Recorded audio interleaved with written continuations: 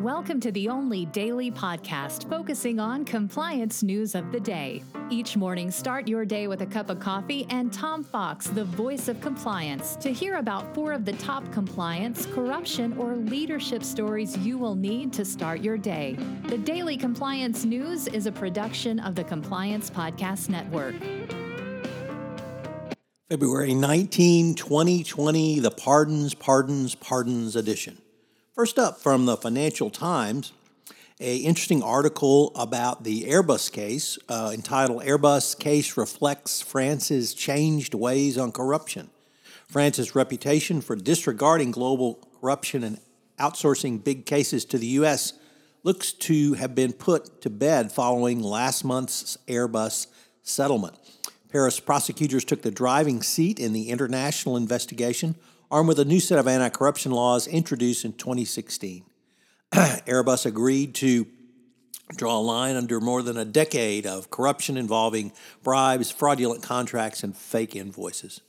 Frankly, I think the French were tired of U.S. regulators penalizing French companies for engaging in bribery and corruption, and decided to do something to bring themselves into the international family of international anti-corruption enforcement. Next up, we have the first former client of Mossack Fonseca, the Panamanian law firm engaged in massive illegal money laundering, plead guilty, as reported by Dylan Tokar over at the Risk and Compliance Journal at the Wall Street Journal.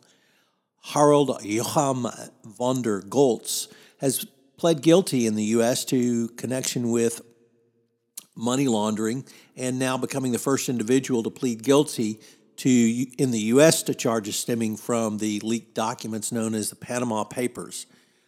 He's a former U.S. resident, and he pled guilty to a 9-count criminal indictment, including charges of conspiracy to evade taxes and to commit money laundering and wire fraud.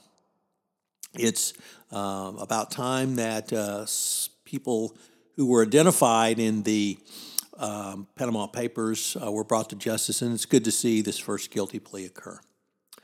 The bad news continues for Boeing as the Wall Street Journal reports that Boeing has found debris in the fuel tanks of undelivered 737 MAX jets. The company is conducting inspections for grounded aircraft before they are allowed to return to service, and it said it had found debris in an undisclosed number of jets parked at its facilities in Washington State and in the state of Texas, where the planes had been stored since the global ban on commercial 737 MAX flights. The company has stored the planes waiting for approval. It's not clear how the debris got in the fuel tanks, but it was discovered during routine inspections, and Boeing did not detail how many planes were affected or when they rolled off the production line. The concerns about production shortcomings could add a new and potentially disruptive factor at the FAA as it vets Boeing and the 737 MAX fleet in its return to service. Let's just say Boeing's reputation for veracity at the FAA is not high right now. And as an additional part of the Airbus story, there's continued fallout in secondary investigations. Avianca Holdings had their offices raided by Colombian prosecutors, once again reported by Dylan Tokar over at the Wall Street Journal. And it really points out the global nature of the Airbus anti-corruption settlement, but why companies in the aerospace industry now need to be vetting their operations much more closely. I would expect the next round of investigations to begin to include suppliers and other third parties who may have been in business with Airbus. Are you prepared for major disruptions from suppliers, third parties, or others along the lines of the coronavirus? So think about it from the compliance perspective. The Daily Compliance News is a production of the Compliance Podcast Network and a proud member of C-Suite Radio. Thanks so much for listening.